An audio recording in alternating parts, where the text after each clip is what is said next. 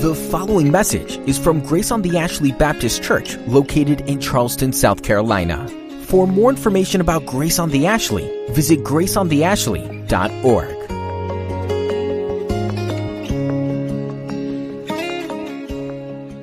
I invite you, if you would, to turn your Bibles to the Gospel of Luke, chapter 10. Luke, chapter 10. We continue our study of the Gospel of Luke, beginning in verse 25 and making our way to verse 37 today. Luke writes these words. He said, "And behold, a lawyer stood up to put him to the test, saying, 'Teacher, what shall I do to inherit eternal life?' And he said to him, 'What is written in the law? How do you read it?' And he answered, 'You shall love the Lord your God with all your heart and with all your soul and with all your strength and with all your mind, and your neighbor as yourself.' And he said to him, 'You've answered correctly. Do this and you will live.' But he, desiring to justify himself, said to Jesus, 'And who is my neighbor?'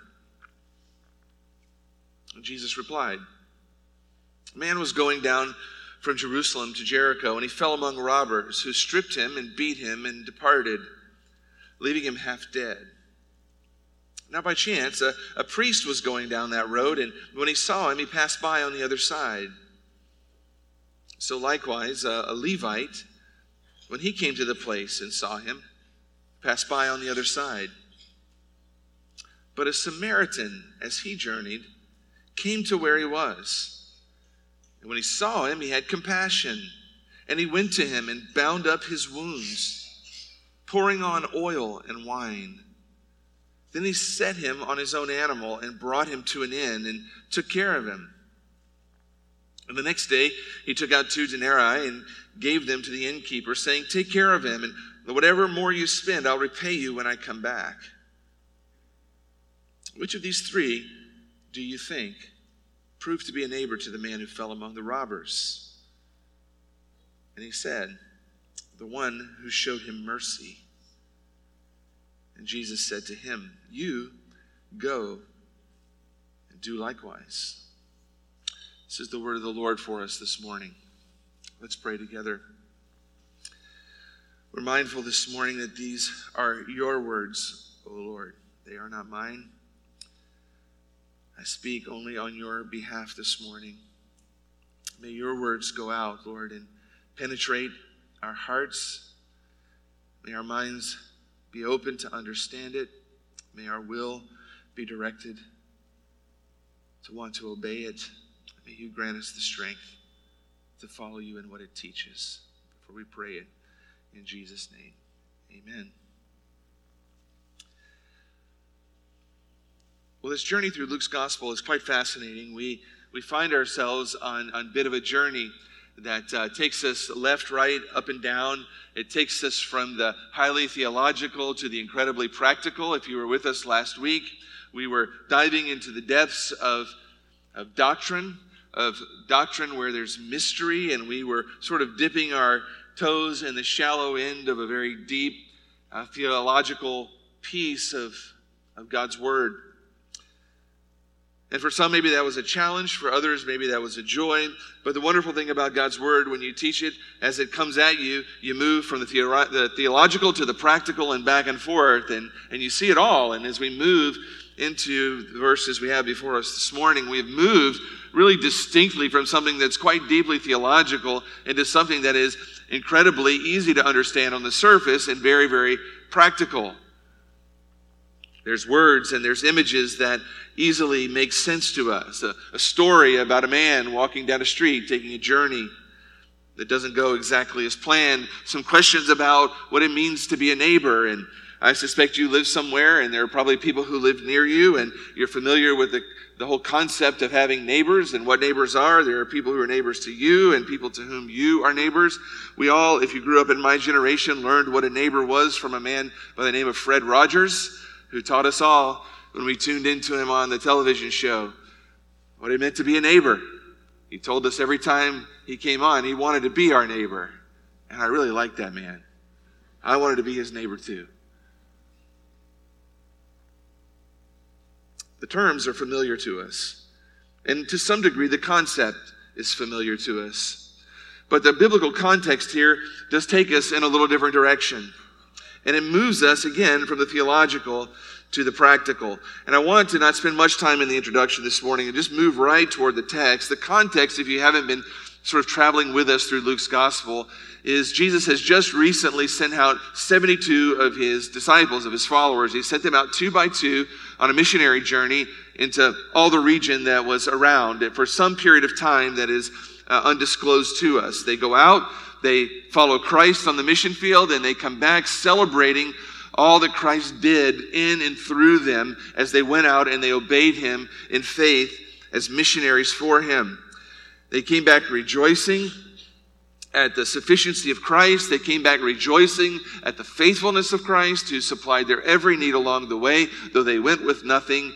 And most recently, in the immediate context, we found Jesus rejoicing with them as he hears the stories that they tell of the ministry that they did. He rejoices with them. He rejoices with them that the gospel went out in power and people believed. He rejoices with them at the Father's great wisdom in choosing to reveal the gospel to some who are like little children, and the Father's great wisdom and grace in concealing it from those he calls the wise and the understanding. And right on the heels of that, Luke says, behold.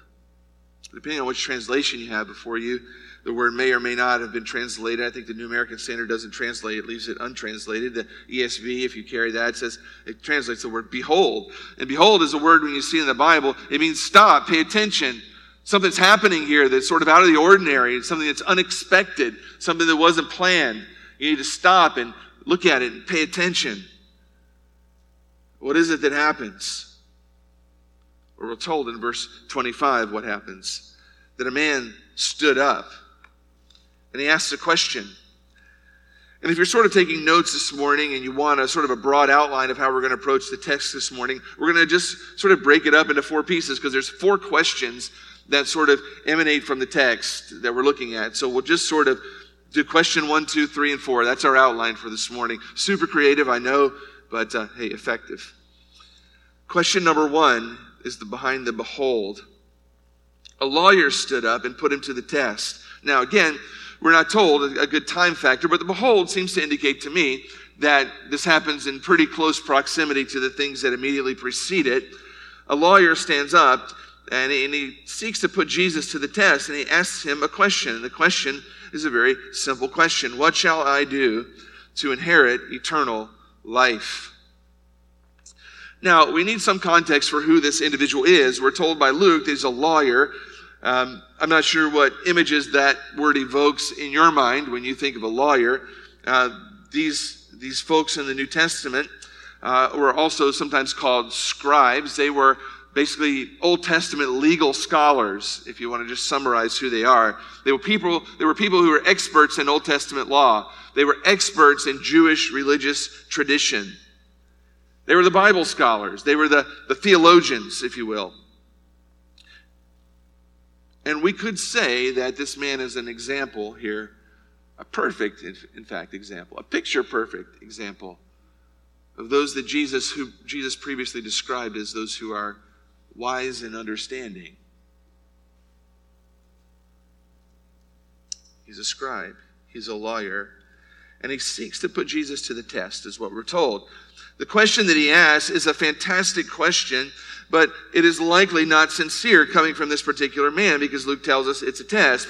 Perhaps he was attempting to trick Jesus. Perhaps he was attempting to trap Jesus, which is really always a bad idea and turns out poorly.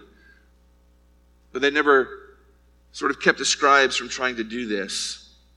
We've seen these men already a number of times in Luke's Gospels, typically as sidekicks to the Pharisees. Back in chapter 5, a few pages over in your Bible, verse 30, we were told that the Pharisees and their scribes grumbled at his disciples, saying, "Why do you eat and drink with tax collectors and sinners?"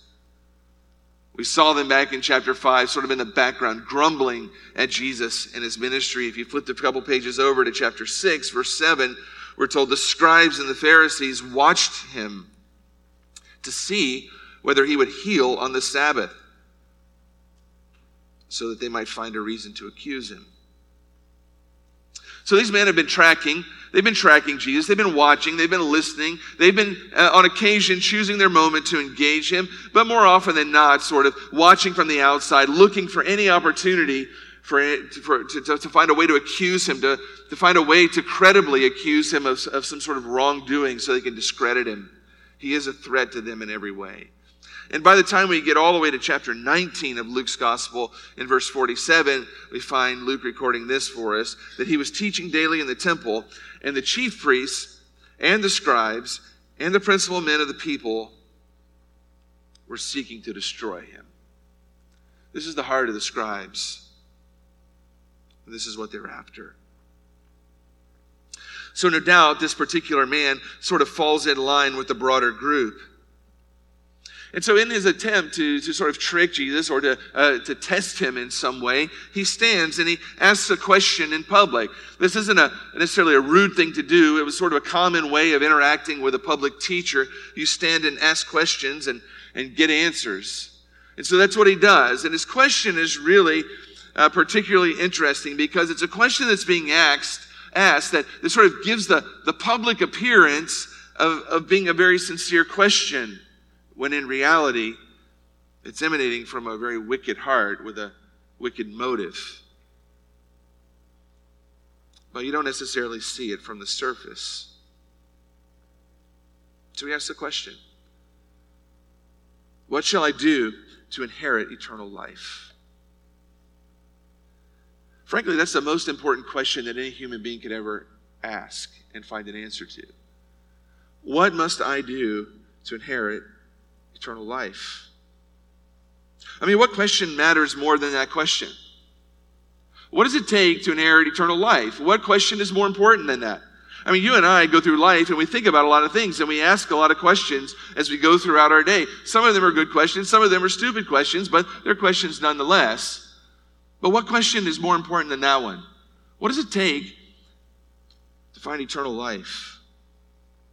Nothing matters more than that. Eternal life here is, when this phrase, inherit eternal life, is equivalent to the phrase, enter the kingdom of God we see in other places. It's equivalent to being saved.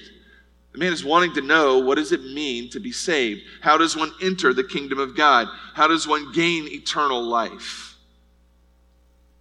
If there is a God, and if he is a holy God, and if he has made people for his glory, and he said to them, be holy as I'm holy, and yet we've rebelled against him and we've lived unholy lives. And if our lives here on earth are limited and short, and at some point we are going to die, and if, as the Bible says, we have eternal souls, that we've been made with eternal souls that are one day going to experience either eternal life or eternal death, then the most important question, if all of that is true, is how in the world do I end up with eternal life and not eternal death?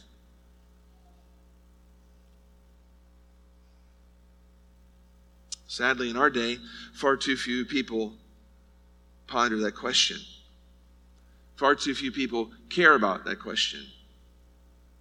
Far too few people reflect on that question for 1 second of their time. Most of the people you know, and most of the people I know, live oblivious to eternity. They live their lives in such a way that they are completely consumed with this world and with this life, as though that's all there is. They spend all of their times pursuing careers and pursuing promotions, accumulating wealth and managing wealth, raising families and climbing social ladders. All things that pertain to this life alone. They're busy living this life as though this life is the only life there is. But this man understands that this life isn't all that there is. That there is an eternal life. That there is something beyond this life. That there is a way to gain that. And so he asks the question, what must I do to inherit eternal life?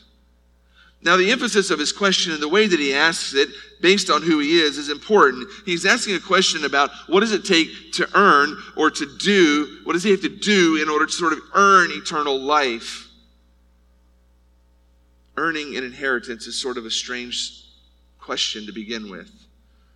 But coming from a Jewish lawyer who's coming out of a background of first century Judaism, which is essentially a works-based religious system that is sort of built off of the idea that one can earn God's favor by obeying the law.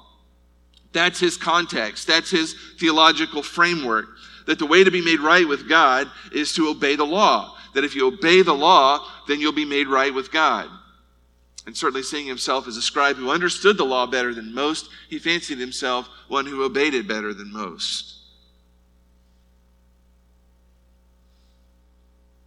What must I do to inherit eternal life?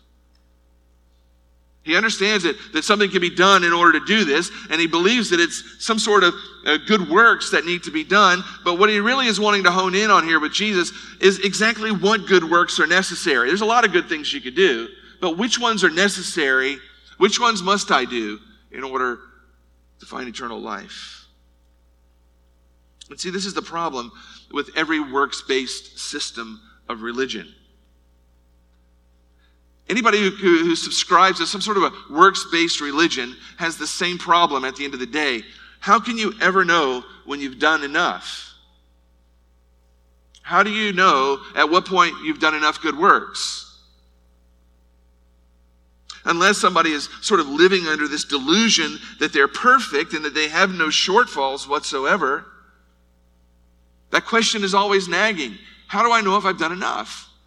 Did I do one thing too short? Did I get it all right and just miss one thing? How do I know? Exactly what do I have to do? How much is enough? How can I know when I've done enough? How can I know when I've obeyed enough? That's the question that sort of nags in the back of the mind of men and women who subscribe to any type of a works-based system. The answer is, if that's your context and that's your framework, you can never know if you've done enough. The best you can hope for is that when you die, it all shakes out in the end in your favor. But here, this man is wondering this question, and he wants Jesus to set the boundaries for him. He wants Jesus to sort of hone in on exactly how much is enough. Now, as I mentioned a moment ago, typically, the way he phrases this is a little odd, because typically you don't do something to gain an inheritance. An inheritance is normally something that you receive as a gift, not something that you do something to earn. You simply receive an inheritance for being part of the family. And so the question he asks here is a little confused at the surface. But he knows what he's getting at. And I want to mention here something, that Jesus' response to this is really particularly in sort of intriguing to me. Because we know, based on what Christ says, and because later, and because of what the whole of the New Testament teaches us, that salvation comes to men and women by grace through faith, not by works. We're told that very explicitly throughout the New Testament. Because that's true, because salvation comes to us by grace through faith and not by works, wouldn't you expect Jesus to immediately point that out here? This is a perfect opportunity for him to address that. I mean, you couldn't have teed it up any better for him than with this question that this Jewish lawyer asks him. This is a perfect opportunity for him to say, well, wait a minute, man. There's nothing you can do. You can't earn eternal life. You can't earn this by doing anything. Salvation is a gift to be received by faith. You can't earn it with your good works. The law is Old Testament. We're now living in an age of grace. You're not obligated to live by the law anymore. You just look to me. That's all you do. I don't know that there was ever a more pristine opportunity in what we have recorded of Jesus' life to answer that question that way. But he does not answer that question that way. Instead, what does he do? Instead of turning the man away from the Old Testament law, he in fact points him directly to the Old Testament law by asking question number 2. He said to him, What is written in the law? How do you read it? Go back to the law and look at it. What does it say? You're an Old Testament scholar. How do you read what the Old Testament says about the question that you've asked? Instead of giving the man an answer to the question, Jesus answers the question with another question. And he asks the Old Testament scholar what the Old Testament says about it. And it seems that Jesus believes that an answer can be found there to the question. So the man answers him in verse 27. And he said, you shall love the Lord your God with all your heart and with all your soul and with all your strength and with all your mind, and your neighbor as yourself. But what do you know? It turns out that the Old Testament expert knows the Old Testament. That's pretty good, isn't it? His answer is both correct and it's orthodox. He understands very clearly what the law states. He goes immediately to two very well-known Old Testament texts, and he conflates them together. The first is Deuteronomy chapter 6. I don't know that there's any Old Testament passage that would have been more on the tip of the tongue of a first century Jewish individual than Deuteronomy chapter 6, verses 4 and 5, because they recited it at least twice a day, every single day. Hear, O Israel, the Lord our God, the Lord is one. You shall love the Lord your God with all your heart and with all your soul and with all your might.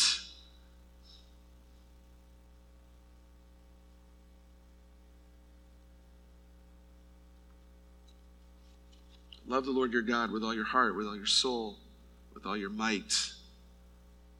The heart being sort of the seat of emotions and desires and affections. The soul referencing more of a consciousness and your whole being. Might sort of indicating your will, your drive, your motivation. What he's saying, what the text is actually teaching, is just love the Lord your God with all of your being, with everything that constitutes who you are, with all that is you love him with that. Your whole self. And then Leviticus chapter 19, verse 18, where God says, you shall not take vengeance or bear a grudge against the sons of your own people, but you shall love your neighbor as yourself. For I am the Lord. So this man in his response takes two very, very clear Old Testament passages that would have been very, very well known. He conflates them in sort of a two-part answer. How do you read the Old Testament? What does it say, Old Testament scholar? What the Old Testament says is that if you want to inherit eternal life, you love God with your whole self and you love your neighbor as yourself. He recognizes that it's about God, but he recognizes that it isn't purely vertical either, that it does involve other people to some degree. We're to love our neighbor as ourselves. According to the lawyer, the Old Testament law teaches that this is the way to eternal life. Love God with your whole self. That summarizes the first half of the Ten Commandments. Love your neighbor as yourself. That summarizes the second half. And incidentally, Jesus would use this same sort of a construct as a summary of the whole Old Testament later. And then Jesus' response to his response is even more interesting. He says to him, you've answered correctly. You got it right. Do this and you'll live. Wait, what? Salvation, we know, is by what? It's by grace through faith and not by works. See, if you repeat these things with me, I know you're awake and you're not thinking about lunch or, when I'm going to stop talking or whatever. Salvation, we know, comes by grace through faith, and it's not by works. And this man has just given Jesus an answer to the question about what does the Old Testament teach about inheriting eternal life, and he's given it to him exclusively in terms of works, and Jesus says to him what? No, you got the wrong answer. It's not about works. He says, bingo, you got it right. You got it. Congratulations. You win the Golden Cookie Award. Go do it and you'll live. And by that, he means eternally. Yeah, you got the right answer. Go do that and you'll live. You want to know how to inherit eternal life? Go do that. Now, the verb tense in Jesus' response here is present. It's the present active indicative, indicates continuous action in the present. And so Jesus is saying actually more than what it seems he's saying on the surface. That's what it takes. That's what the Old Testament says. Go knock yourself out. And if you can do that, you'll live.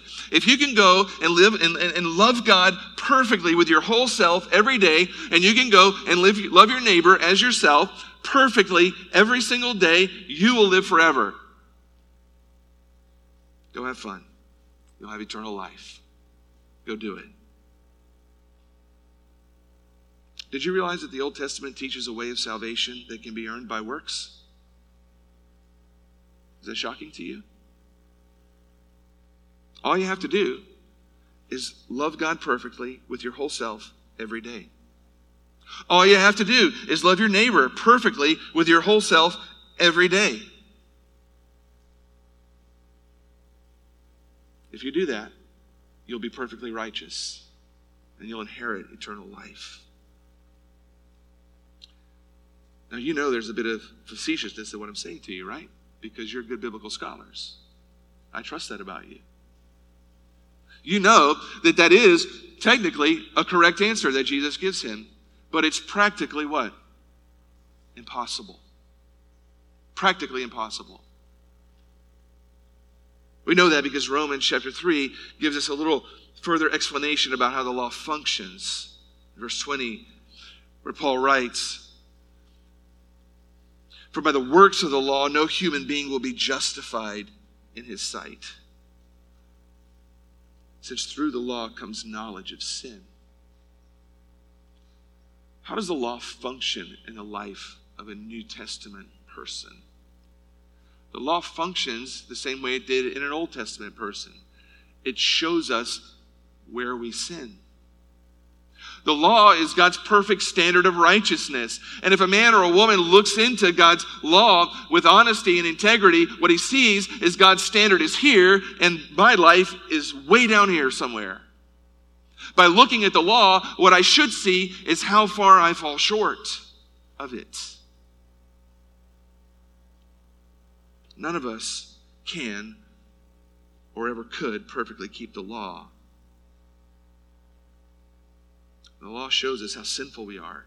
It shows us how unholy we are. It shows us how no matter how hard we try to obey it, we never can perfectly obey it. And the result of that and looking at that should be twofold. It should humble us before a holy God, and it should drive us to the Lord Jesus Christ, who is the perfect Son of God, who fulfilled the law and obeyed it perfectly, and whose righteousness is an actual perfect righteousness unlike our own. That's what the law should do.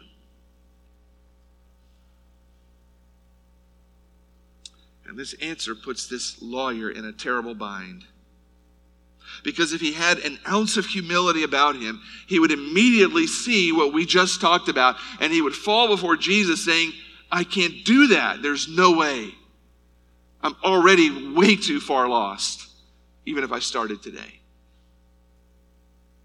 If he had any sense of humility about him, he would admit he has not done this all of his life, and he will not do it in the future. But instead, what does he do? He continues to dialogue by asking a further question. This is question number 3. But he, desiring to justify himself, said to Jesus, "And who is my neighbor?" Now the questions start to get a little more absurd at this point, don't they? Who is my neighbor? Instead of humbling himself, Jesus' question sort of puts him on the defensive. He doesn't abandon his works-based approach. He doesn't concede that he can never measure up. He just continues to start looking for a loophole. Instead of humbling his own self, he seeks to justify himself. Instead of dying to himself, taking up his cross, and following Jesus, he tries to justify himself and justify his works and justify his religious performance. He tries to show, hey, I can live up to this standard. But in order to be sure about that, I need an answer to a question. Exactly who is my neighbor? Again, here is a loaded question coming from a lawyer. Shocked, aren't you? Sorry if we have any lawyers in the room. This is an issue that had been debated hotly by religious scholars for quite some time. And the answer to the question, even within Judaism over history, had been sort of understood in various ways. As a religious scholar, this man is very, very familiar with the historical religious debate behind this question. How do we define who is my neighbor? So he's seeking to draw Jesus into this debate, having him weigh in on it. And although there were varying opinions, most first century Jews agreed upon at least one thing, that the definition of neighbor only included other Jews. It didn't include people outside of Judaism. They'd already concluded, at least by consensus, that much. How tight the circle of a definition of neighbor depended on who was making the argument. But if you were to ask in a survey all first century Jews, they would tell you it's only Jews that are in the circle. It doesn't include Gentiles. It doesn't include anyone else. So you see what the scribe is actually doing. He knows deep down that he can't possibly obey perfectly this instruction, this law to love your neighbor as yourself, if it's a broad definition of neighbor. But he's thinking maybe we can work with the definition and narrow it down a little bit. If we can narrow the scope of who's a neighbor, I've got a better chance of being able to actually do it. If we can shrink the circle of who's included, I might have a chance. And to some degree, that we all deal with God in that way, don't we? And certainly the world around us deals with God like that all the time. We see God's bar of righteousness being set this high, and when we see the height at which he establishes his standards for righteousness, we have really two choices when we observe that. We can either seek to raise our behavior to the level of the standard, or we can seek to lower the standard to the level of our behavior. And it's no surprise that the world around us quite frequently seems to have the lowering the bar for righteousness on the fast track down daily. And that's precisely what this man is attempting to do. If the definition is too wide, he has no shot. But if he can at least get Jesus to sort of narrow the definition of neighbor, then perhaps he can live up to it. And he can say, well, that's what I'll do. I can do that and I can gain eternal life. Incidentally, he doesn't ask any questions about loving God perfectly with his heart, soul, mind, and strength. He apparently seems to think he's got that one in the bag. But Jesus, in his great wisdom, does not take the bait, does he? He doesn't get into a legal debate with an Old Testament scholar. He responds to his question not with another question, by telling a story. A good story. One of the most well-known stories in all of the New Testament. Incidentally, though, it's only included here in Luke's gospel. But it's a familiar story. And it's an easy story on the surface to understand. And it's a story that's devastating to this lawyer and what he's trying to do. Jesus says, a man was going down from Jerusalem to Jericho. Now, that's such a mundane statement to anybody in the first century. People did that daily, all the time. Made a trip from Jerusalem to Jericho, 17 miles. A treacherous, sort of notoriously dangerous trip from Jerusalem to Jericho. Jerusalem sits up on a mountain about 2,500 feet above sea level. Jericho sits down low about 800 feet below sea level. So in 17 miles, you're descending by about 3,200 feet. And it's a long and windy sort of a journey. Along the way, there's some desert, there's lots of rocks and boulders and caves and things, plenty of places for thieves to hide out and to wait for some unsuspecting passerby jump out and rob. And so Jesus gives the story. It's a simple man. He doesn't tell us anything about him. He's on a journey. We don't know his identity. We don't know anything about him. It's intentionally kept vague because it doesn't matter who he is. And that actually is quite important to the story. And we're told that he fell among robbers. Well, what had happened to many others traveling that road happens to this particular man. He's traveling apparently alone on the road. He's concerned about being robbed, and that's exactly what took place. He's ambushed by thieves.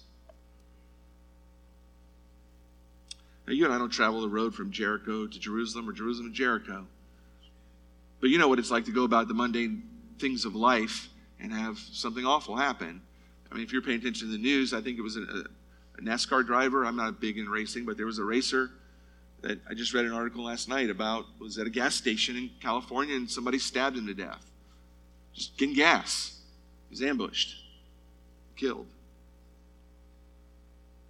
Well, that's what happens to this man along the lines. He doesn't die, but he's ambushed. And we're told that those who ambush him strip him and they beat him and they leave him half dead on the side of the road. It's an attack that's absolutely brutal and humiliating. They strip the man completely naked and they beat him within an inch of his life and they leave him in a bloody pile on the side of the road. They leave him there to die. I mean, it's a terrible situation. It's an awful, horrendous thing. And Jesus has set up the story.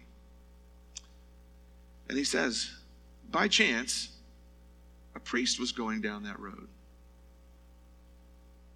It just so happens that on the same day when this took place, a priest is walking down the same road, presumably going from Jerusalem also down to Jericho. Priests were the religious leaders who operated the temple, conducted worship in the temple. They were responsible for all the sacrifices. They were well regarded by the people. They were held in very, very high esteem. They were seen as fine, upstanding religious leaders, very godly men, the type of people you would expect to help somebody in need. And in this story, it just so happens that a person like this happens upon the scene. He's going down the road, so it indicates he's coming from Jerusalem down to Jericho, which would likely indicate that being a priest, he's on his way to somewhere from church, likely where he's conducted worship. If you are in this condition, that's like the best case scenario, right? You've been attacked by thieves and you're left in a bloody pile on the side of the road. Like the best case scenario is the local pastor comes driving down the street, right? Like if anybody's going to pull over and help you, it's got to be that guy. And as you're listening to this story when Jesus told it, you would be thinking, oh man, what a lucky guy. A priest comes by. Exactly what you would expect him to be. Godly, trustworthy, merciful. Not this priest. He saw him and he passed by on the other side. What? That's shocking, isn't it? The priest walks up on the scene. He sees this man in a bloody pile, dying, naked, on the side of the road, completely vulnerable, completely exposed. And he ignores him. He doesn't even cross the street to see what the situation is. He stays on the other side of the road and he keeps on going. He just puts the pedal to the metal on the donkey and he rides. He minds his own business and he leaves the man there to die. That's shocking. Now, there's just a little aside. As you read commentaries when you're studying to teach, you find interesting things. And one of the things that I found, several commentators tried to make excuses for the priest. And they would say, well, here's probably what he's thinking. He's probably thinking things like this. It was against the law for priests to touch dead bodies. They would become sort of unclean, and he doesn't want to disobey God's instruction not to touch the dead. So he's probably thinking, he needs to just keep moving on. It honestly seems to be so ridiculous to me. on a couple of levels.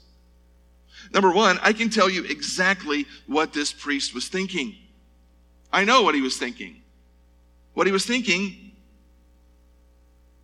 was absolutely nothing. He wasn't thinking anything at all. Do you know how I know that? Because he isn't real. He's a made-up person. And made-up people can't think. Unless the author ascribes motives, he isn't thinking anything. He's just there, and he's going, and he sees, and he goes on by. I have no idea what he's thinking. He isn't thinking anything. He's not real. He's an illustration.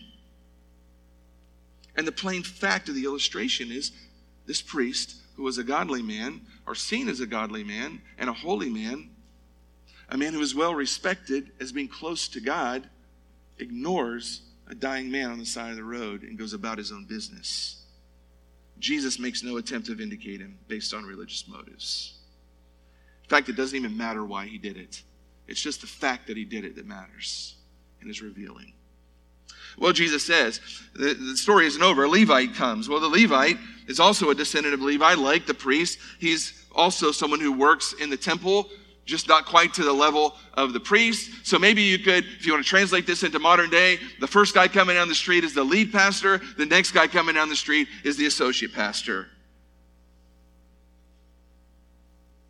Like the priest, he's a well-respected religious leader. You know, surely the lead pastor is a real bum, but the associate pastor is a great guy. Everybody loves him. He's the godly one, definitely. The lead pastor, that guy's just out to, he's busy, but not the associate pastor. He's going to stop for sure. Nope.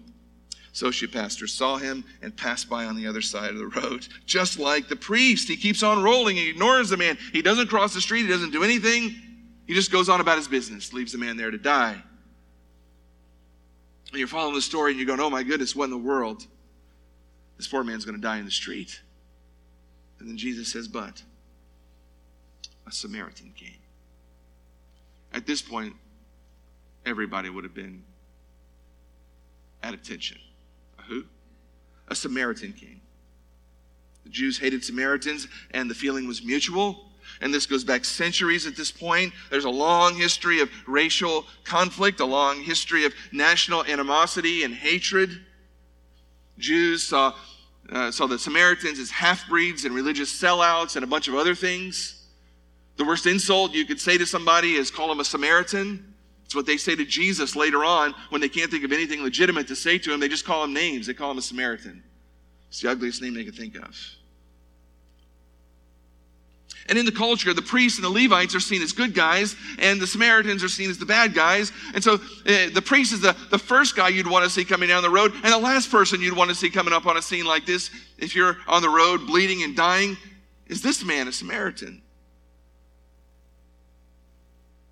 Regardless of any debate about who constitutes one's neighbor, there's no first century Jew who would have included a Samaritan in that circle. Nobody would have included him. But look at what he does. We're told that he comes up. He sees him. He has compassion on him. His heart is moved with compassion at this poor man on the side of the road, bleeding and dying. He went to him. That is to say, he got off his donkey and he crosses the street and he gets up close to the man to see what his condition is. He bends down onto the ground and he gets near him and he bound up his wounds, maybe even ripping up his own clothing to sort of make bandages for the man. He pours oil and wine on his wounds to clean and to disinfect and to soothe the man's pain. Seeing the severity of his condition, he hoists the man up off the ground and he literally puts him on his donkey, which means he's got to walk now. And he brings him to an inn, however far away that was. A place where the man could safely recover and heal. Not only that, it appears that he stayed with him all day and took care of him the rest of the day. And overnight, he makes sure that he's okay, because we're told the next day he pays the innkeeper 2 denarii, 2 days' full wages, enough for this man to stay there for at least 2 weeks and recover and recuperate. And that isn't enough. He says to the innkeeper, whatever it takes for this man to get well, however long he needs to be here, put it on my tab, and I'll come back and make sure it's taken care of.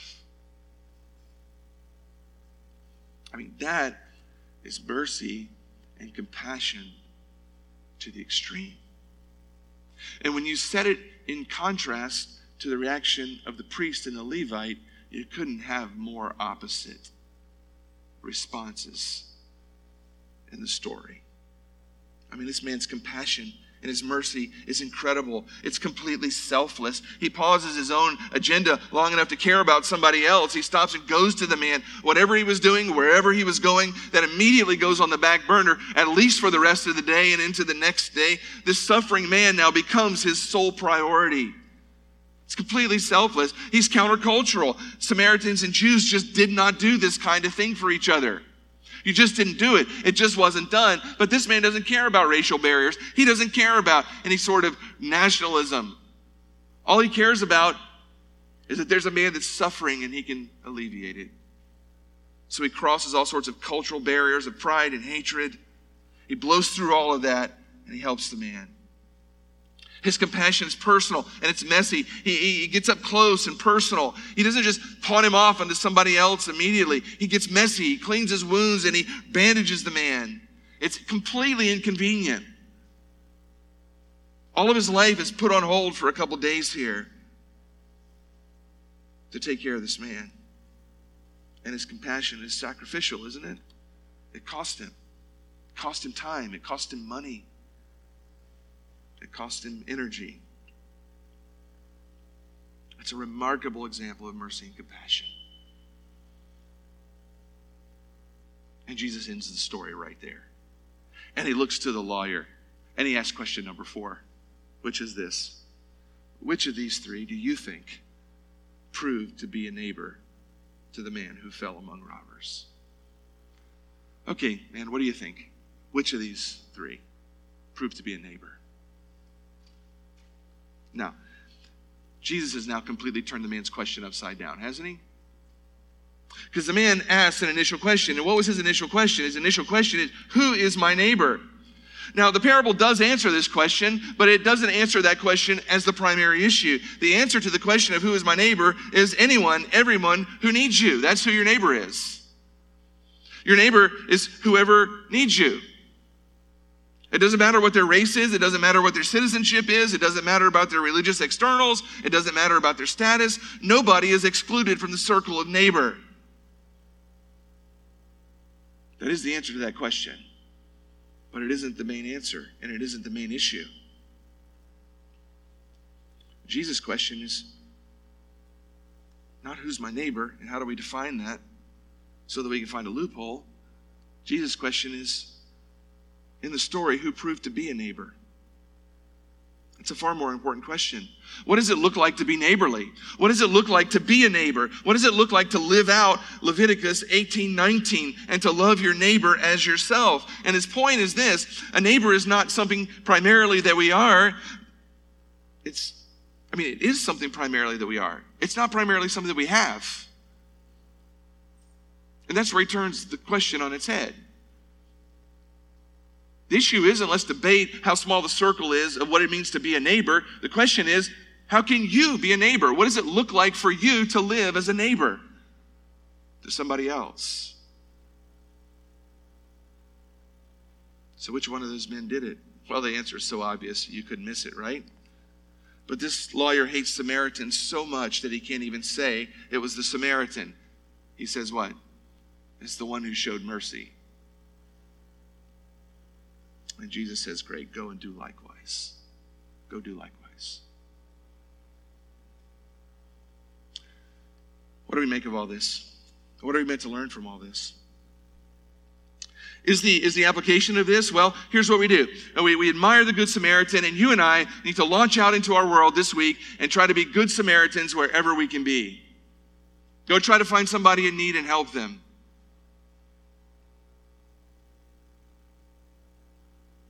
Is that the application? Is that what Jesus is getting at here? Now, is that a bad thing to go find good people in need and help them? It's not. But that isn't the issue that's at stake here, and that is not the right application of the text.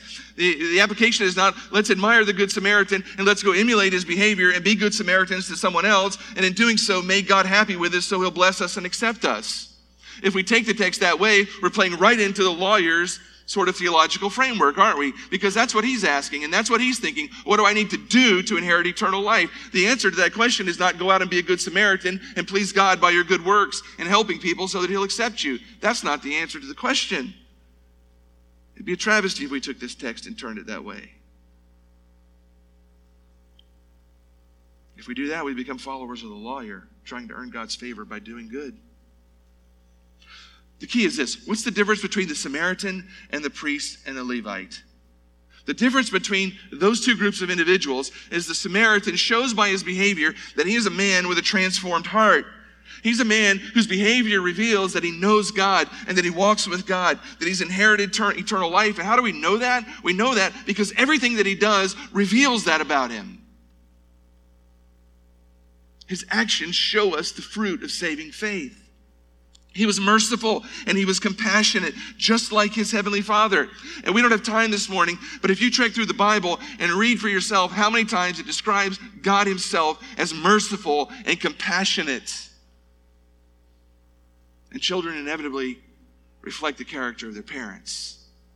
And God's children behave in a way that reflects his mercy and his compassion. The difference that Jesus is trying to draw out is these men who were very religious and who knew a lot about the Bible and who were looked up to by all the people around them as godly people were outside of the kingdom of God. And the Samaritan, who everybody hated, showed to everybody by his reaction to this dying man that he had a transformed and redeemed heart and the Spirit of God dwelt in him. And the mercy and compassion of his Father was flowing through him. Jesus exposes the absurdity of debating the definition of a neighbor in this story. Jesus is saying this: if you come across a man on the side of the road who is beaten and bloodied and in the ditch and dying, you don't stop and ask the question, does he qualify as my neighbor?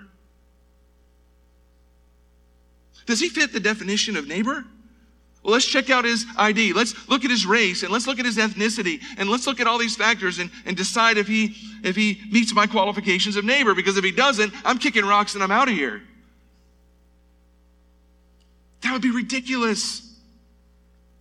Who he is and where he's from and what his race is completely irrelevant. The godly man, the godly woman who sees someone in need is moved with compassion, and they go to him and they become a neighbor to him regardless of any of those things. The real issue is not what does it take to qualify someone to be my neighbor. The real issue is, will I be a neighbor to him?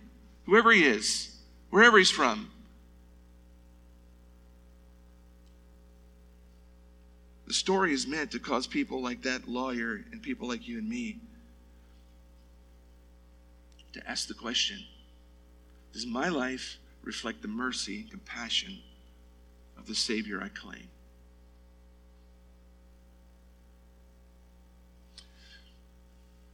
If it doesn't, if there's no evidence in my life that I'm a true neighbor to people in need,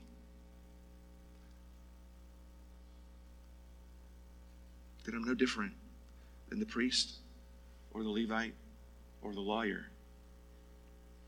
I'm somebody who's externally religious. I'm somebody who's biblically educated. I'm thought of by onlookers as spiritual, but I'm outside the kingdom of God.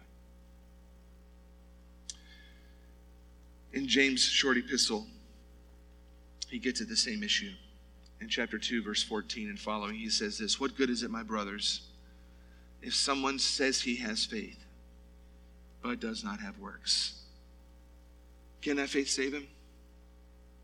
If a brother and sister is poorly clothed and lacking in daily food, and one of you says to them, 'Go in peace, be warmed and filled,' without giving them the things they need for the body, what good is that? So also faith by itself, if it doesn't have works, is dead. But someone will say, 'You have faith and I have works.' Well, show me your faith apart from your works, And James says, I will show you my faith by my works. It's the same scenario that James paints, isn't it?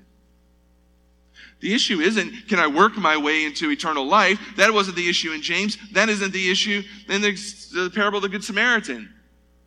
The real issue is this: if my faith is genuine and it's true and it's real, that it's going to flesh out in the way that I behave, in the way that I act in the world, and in the way that I respond to people who are suffering. And if there's something within me that says I can claim faith in the Lord Jesus Christ and be a godly individual and yet see somebody humanly suffering and wave to them from a distance and say, be warm and well-filled, hope you get some clothes and food, and beat it to the restaurant, then there's something deficient about my faith that isn't real. It can't save.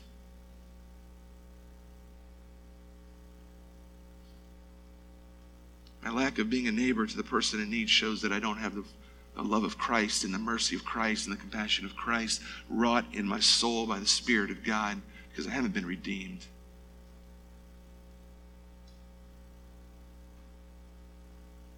The question isn't who qualifies to be my neighbor. The question is, who am I? Is my actions toward those who are neighbors to me, which is everybody who I come across, does that reveal that I truly have the mercy and compassion of the God that I claim? If not, I'm a religious person who has all the external stuff polished up real nice, but I won't inherit the kingdom of God or eternal life. Let's pray together. Lord, there's so much to unpack within this particular text. It isn't incidental that this man was a Samaritan. You could have chosen anyone. His race matters. His ethnicity and national heritage matters.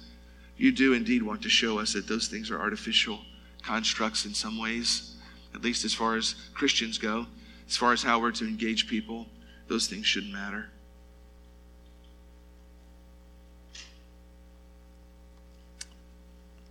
But what you really want is for us to look this morning at our own selves and our own hearts and ask the question, who do we most identify in with this story? The priest and the Levite, or that Samaritan? What you really want us to reflect on is not who qualifies for our time and attention and love and compassion.